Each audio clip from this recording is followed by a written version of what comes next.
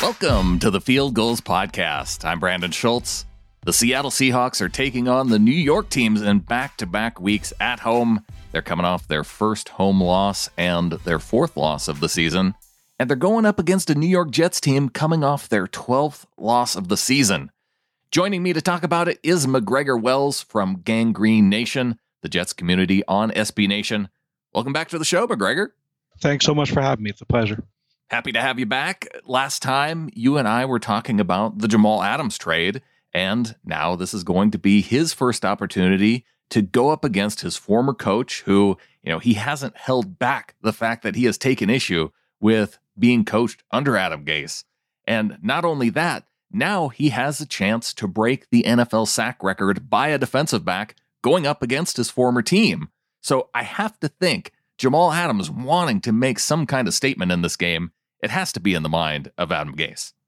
Yeah, probably, and as well as the rest of the Jets. It didn't end well here with them, with Adams in New York. And we could talk about who's to blame and who's not. But bottom line is both parties seem to be pretty unhappy with the other party when Adams left. So I think both parties would love to make the other party look bad. But considering the Jets are winless this season, I think Adams has the better chance of doing that. They are winless, but you were so close, McGregor, to seeing the first Jets win last week. They had the lead with 13 seconds left to go. I know it was in the low teens. The last play by the Raiders of the game, they get a touchdown, throwing it to Henry Ruggs on your undrafted cornerback, Lamar Jackson. I just have to imagine, not only are Jets fans a little bit frustrated with that loss, or maybe not. I don't know. How do Jets fans feel after this last game? I think the majority of them were actually cheering on as the Jets blew it in an unimaginable fashion, because it meant we're that's one step closer to drafting Trevor Lawrence in next April. But I personally am too emotionally involved in the team to ever want to see that kind of. That was probably the dumbest play call I've ever seen, and I've seen a lot of dumb play calls being a Jets fan. But putting your undrafted, slow-footed rookie cornerback on one of the fastest men in the game on an island, no back protection, an all-out blitz on that situation. It's the only way you could lose the game. And of course, that's the choice the Jets made. It's mind-boggling when you're a Jets fan to see these things happen to you. So I guess a question that some Jets fans have to be asking is, why fire Greg Williams then when he essentially kept the Jets in the running for the first overall pick? Right. Tanking as fan is something fans love to talk about, but teams never do this. Greg Williams didn't want to blow that game as much as some people speculate he is in on the tank. That's a lot of nonsense. These players, these coaches, their livelihoods depend on it. If they're not playing for their job with the Jets next season, they're playing and coaching for a job with another team next season. And nobody wants to see that on their resume. So no, he wasn't trying to tank that. He just made a really stupid call. The Jets as an organization are not trying to lose every game the rest of the season, and then they don't want their coaches to try to lose. The fans want to see that. The team doesn't want to see that. Right. And I suppose just organizationally, though, there has to be some thought of going into next year and the idea of, Trevor Lawrence being kind of the big name, but whether or not it's one particular quarterback, just having the first overall pick, it's going to give you the choice of what you might want to do. And I guess I'm getting the sense from Jets fans just based off of the season that maybe they're ready to move on from Sam Darnold. Is that the case? Yeah, I would say more than 90% of Jets fans are ready to move on from Sam Darnold. I think this season has been a tremendous disappointment in that for his first two seasons, he was certainly not a good quarterback, but there were flashes, and you would see when by the time the season ended, he wasn't off the wall terrible. This year, there's just really nothing to redeem his performances. He's had a terrible situation around him, whereas all his receivers in the beginning of the year they were all injured. We're starting, guys off the street, guys from the practice squad. Those were our starting receivers for the first few games of the season. So it's kind of hard to succeed in that environment, but he has really taken a step back, and he just doesn't seem to be seeing the field well anymore. He's not reading defenses. He seems to be his happy feet where he's just bailing out of the pocket way too soon. He's regressed in so many areas that you just feel like he's just not going to make it here. Maybe he can salvage his career somewhere else, but I just don't think he's going to make it with the Jets. So with receivers being an issue, it looks like Denzel Mims may sit out this game with a personal issue too. What's going on with him? Yeah, nobody exactly knows. It's a family issue.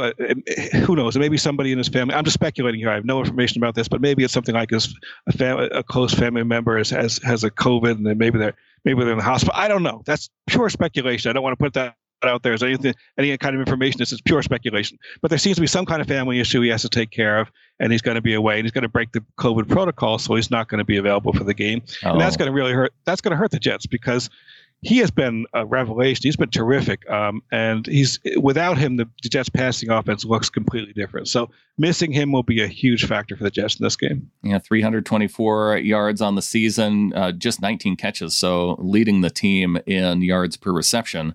Who are some of the other receivers who are going to be looking to fill in behind him now with him potentially being out? Well, Jamison Crowder in the slot, Brashad Perriman on the outside. And then I guess maybe Jeff Smith or maybe Vincent Smith on the other outside receiver position. It's not clear which one of those is above the other one, but either one is just not really, NFL starting material. They're barely NFL backup material. It's a huge drop off from Mims to either one of those guys. So, Mims just transformed the offense. He was a go-to guy immediately. It doesn't look from his statistics. It's not overwhelmingly great statistics, but that's largely a product of how bad Sam Darnold has been. Mims has been leading the Jets as a receiver ever since he got back into the lineup. He was hurt for the first 7 games of the year, and he's just been transformative for this offense. The offense suddenly looks competent, whereas before he came around, it was just atrocious offense. So whoever starts, whether it's Jeff Smith or Vincent Smith on the other side, is nothing close to Mims, and I think it's going to really change the way this game plays out. Well, the Jets have been having some success, at least last week, against a Raiders defense. It was a Raiders defense that gave up a ton of points to the Falcons the week before. Everybody, I think, was thinking that it would be the Raiders' opportunity to get right after that game. And now I'm a little bit worried as a Seahawks fan, McGregor, because everybody's saying, well, this is the Seahawks get right game after Russell Wilson had a terrible game against the Giants. But if the Seahawks offense continues to struggle, the Seahawks defense has improved over the last few weeks. I was looking just at the statistics just in the last 3 weeks, and whereas the Jets and Seahawks had kind of been compared defensively throughout the early part of the season because Seattle was on this historic run of could they give up more yards than any team ever. But over the last 3 games, it's the Giants that have continued to struggle on defense. And it's been the Seahawks who are, I think, number 5 in the league in yards given up just over the last 3 weeks. Yeah, the Seahawks defense seems to be getting right at the right time towards the end of the year when we're talking about playoffs. So that's a great thing for the Seahawks. And I think you have nothing to worry about as far as this is going to be a problem game for the Seahawks against the Jets. So I don't know. That's what the Giants guy told me with Colt McCoy starting last week, McGregor. Well, I'll tell you, Russell Wilson is not Derek Carr. Russell Wilson is a future Hall of Famer, first ballot Hall of Famer. Derek Carr is a mediocre quarterback and probably won't have a job in a couple of years. Russell Wilson against the Jets. The Jets' worst positions, maybe on the team, but definitely on the defense, are cornerback and edge rusher. The Jets have nothing on either of those positions, absolutely nothing. And those are the positions that matter in a passing game. Russell Wilson with Tyler Lockett and Metcalf, those 2 players are going to destroy the Jets cornerbacks. The Jets don't have anybody to cover those guys. It's going to be a nightmare. Believe me, this is going to be a blowout, and Russell Wilson is going to right his game against this Jets defense. Well, Seahawks fans feel like we're due for a blowout, and that was one of my big questions for you is because DK Metcalf has been having a really special season. We've seen him go up against corners and have varying success, I guess, against top level corners in the NFL. He struggled against Patrick Peterson. He had an okay outing, I think, against Bradbury, where each of them kind of won different types of matchups. And Tre'Davious White, kind of similar, and so going up against the Jets, though, it sounds like really they may not have an answer. Yeah, there's nothing there. Really nothing there. The Jets cornerbacks are atrocious. There's one guy, Bryce Hall, who they drafted in the fifth round this year, who has done a nice job in zone defense. So he's not terrible.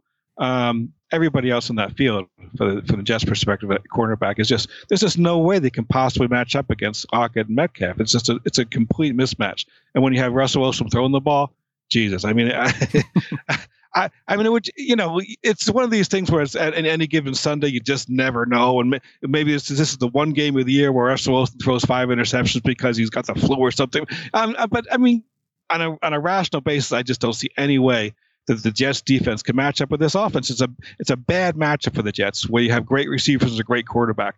That's just a terrible matchup for the Jets. If you're talking about a running game, like if Seattle wants to run the ball 40 times a game, the Jets will be in this game because the Jets' run defense is excellent. But if you're going to throw the ball, forget it. It's over. Well, and that is a little bit, part of my concern with kind of the way that Russell had struggled the last couple weeks. I am a little bit concerned that they may just try and run the ball right into the strength, that middle part of the Jets defensive line. And that could go poorly, I think, for Seattle if they decide to completely go away from some of the things that they've been doing to this point in the season.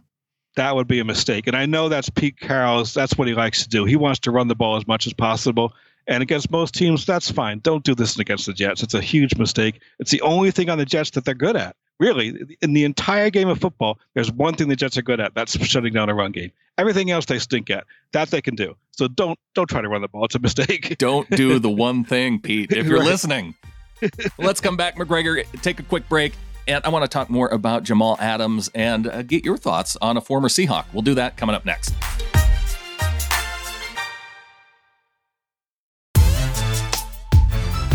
Talking to McGregor Wells from Gang Green Nation, looking ahead to Sunday's matchup between the New York Jets and the Seattle Seahawks. And we have a battle of guys who were formerly on each team. This could be the George Fant revenge game for the Jets. This could be the Brandon Shell revenge game for the Seahawks, or the Jamal Adams revenge game. And I'm curious, I know we talked a little bit about Adams and, maybe having a little bit something for Adam Gase and the offense for the Jets, but I'm curious how you're feeling about this particular trade now that we're 12 weeks into the season. Has it made a noticeable impact not having him out there for the Jets? Yes. I mean, Jamal Adams is an all-pro. Of course, yeah. It's made a difference. He rushes the passer better than any safety in the league.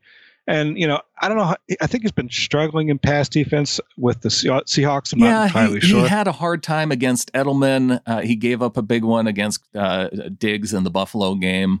But overall, I think he's been okay. I mean, he hasn't had any picks, but I don't think that that's unusual for when you look back at his career. He hasn't had a lot of passes defense this year, but he's done what he's done throughout his career with the Jets, and that's get after the quarterback. Right. And the Jets missed that. The Jets have nothing on the edge whatsoever. There's nothing. And so for Adams, if he was over here and he was, giving us 6 sacks or 7 sacks, whatever, that would make a big difference in the Jets defense. So yeah, absolutely. It makes a difference. He was the one really outstanding player the Jets had on defense, especially with CJ Mosley sitting out the year for COVID.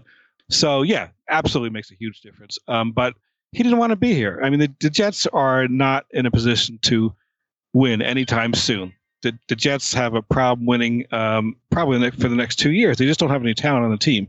And he was unhappy because of that. And so, that wasn't going to change. He wasn't going to change. And so he didn't want to be here. He wasn't happy being here. He had to go. I mean, the bottom line, he was just being too much of a pain in the butt for the Jets to keep him. So I think the Jets fans were really happy with the package that we ended up getting. It was a bigger package than we thought we would be able to get. So in the end, probably both teams are better off for the trade, although I don't know how Seattle Seahawks fans feel about it. Well, I would say that there has been some criticism from Seahawks fans just based on some of the coverage issues that maybe, they thought that he would be better in the passing game. But for me, I always look at it like those 2 first-round picks, they aren't having any impact for the Seahawks this year. They may not have any impact for the Seahawks in coming years, so we'll have to see what the Jets end up doing with those particular picks, if it would have made any difference. And part of it is, too, McGregor, is that Jamal had, 4 weeks where he was out of the lineup dealing with a groin injury.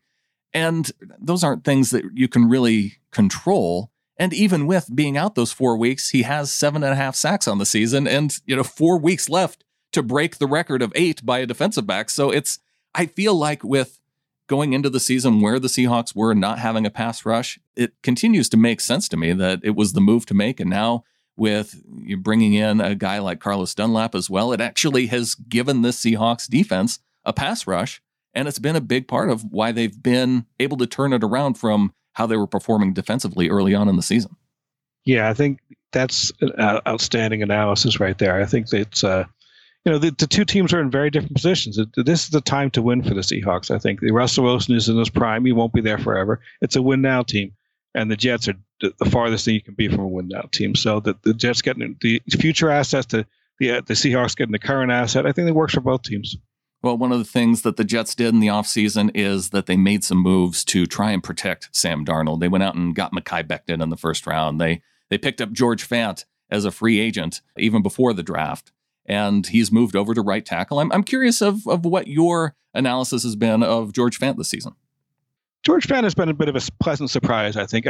No one's going to talk to about him in Pro Bowl terms or anything like that, but he's been solid. He's been okay. He's been, he holds down that side of the line, and it's not a huge problem. And I think people came in to this signing and thought, this guy can't even start for the Seahawks offensive line. And, no offense, but I think one of the biggest problems for the Seahawks over the years has been the offensive line. And I think they have not protected Russell Wilson very well. He couldn't beat out Germain Ifedi, who ended up going to play for the Bears on a minimum contract, and they moved him from tackle to guard. So I think there was some skepticism there for sure that, how could he be worth this particular contract? Yeah, the contract seemed completely over the top, and yet, from the Jets fan perspective, he's earned it. It's not been spectacular, but for that price, he's actually performed at that price level, which is a bit of a shock to Jets fans. If there was one contract Jets fans thought over the offseason, this is not going to work, that was the one. And he's been okay. Oh, well, that's good to hear, because Brandon Shell has been a revelation for the Seahawks offensive line as well. And coming from the Jets, I think there was not a lot of hope that I think there was just the hope that he would be Germain Ifedi, who was the right tackle for the last 4 years, that he would be kind of to that level, but without the penalties that Ifedi constantly gave up. And, honestly, he's been one of the best right tackles that I can remember, just even in the Pete Carroll era, and maybe even going back longer, just because the Seahawks haven't had a very good history when it comes to right tackle. And Shell's been outstanding this year. That's really good to hear, because he was struggling with the Jets. So it's good he's found his position, and he's found a team that he can perform well with, because it wasn't working here. Well, let's talk a little bit more about the guys that they are protecting. Sam Darnold, you've mentioned that Jets fans may be ready to move on, but he had 2 touchdown passes last week, and that moved that was a big jump. He had 3 touchdown passes for the entire year, and then he gets 2 against the Raiders. when 2 touchdown passes is a big jump, and moves the needle by 66% for your yearly totals, you're having a bad year. This has been an atrocious year for Darnold. Yeah, I know, and I see people talking about, well, this was Darnold's best game, but he still had an interception, and I think he fumbled it twice. So I mean, I guess that is bad if that's your best game. Yes, when that's your best game of the year, that's a bad year. He only turned it over 3 times. Yeah, it's been a really terrible year for Darnold. It's just time to move on. Is it an issue? You said it was partially an issue with the guys that he's thrown to, or has been at this point of the season. How has the protection been for him then? In the beginning of the year, protection was not good. The offensive line was almost completely brand new. Guys had never worked together before, and with no training camp to speak of, you could kind of foresee that there was going to be a problem with that line gelling to start the season. And in fact, that's the case. He had no protection at the beginning. So that everything sort of conspired to make Sam Darnold, to struggle in the beginning of the year. But the line has actually come together and played reasonably well. I'm not saying they're one of the best lines in the league by any stretch, but they played reasonably well for the past 3 to 4 games. And you can see it in the results. Last 3 to 4 games, the Jets have had, offensive production like they haven't had all year. So, and the 3 top receivers are all back. They were all hurt in the beginning of the year. So, it's all come together. And for Darnold to still struggle like he did, last week, when he really has all the elements in place now to, I'm not saying great, but maybe sort of averages, slightly below average for the league at this point for your receivers and your line. At that point, the quarterback should start to show his true colors, and his true colors just didn't look very good. So if they don't have to worry about the passing game so much, how about the running game for the Jets? The Jets have all their running backs hurt or traded away at this point or cut.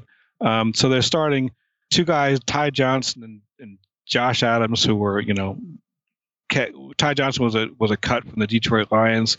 Josh Adams was a practice squad player, and those are their two Jets running backs right now. They had a real good game last week against the Raiders, but I don't hold out much hope that that's an indication for the future. I think these guys were bottom of the barrel for a reason. I think, look, if you have an offensive line that's blowing big holes open, they're going to get the job done. But I just don't think that they're much of a threat for any really good defense. I feel like the run to the left behind Mekhi Becton can only work for so many times before the defense should figure that out. But maybe the Raiders defense didn't figure that out last week. Yeah, it's something the Jets haven't done a lot of, actually, which is surprising. And Becton is just such a mountain of a man that he just pushes people out of the way and just plows through. And you would think that the Jets would have recognized that earlier in the year and run to the left all the time, but they didn't do that. And they did that against the Raiders, and it worked well. But eventually you're going to key on Becton and double or triple team until you get enough players there that you can stop that play. So we'll see how long that lasts, but it really worked well last week. So no Frank Gore this week? No, Frank Gore is out for this week. I just think I don't know how much he's going to play the rest of the way. There's time to play the young guys, I think. But yeah, he won't be playing this week. All right. Well, you know what? We've seen enough Frank Gore over the years in Seattle that, we're not going to miss a week. I do like that guy, though. Just respect the fact that the time that he's put in the league and then he's still going. It's cool to see. So it's extraordinary. Yeah, it is amazing for a running back to be. And I mean, guess Adrian Peterson also still in the league too. I mean, you got those two guys that seem to be playing forever. It's amazing. You don't see that in running back, so I don't know what to attribute it to, but those two guys are incredible. Yeah. Well, Curtis Martin did it for a long time in New York too, so maybe you guys got something going there. So right. McGregor Wells of Gangrene Nation. McGregor, it sounds like I throw out a question about the prediction, but I feel like I've gotten a pretty good sense from you that you do not think that this Sunday is going to go well for the Jets.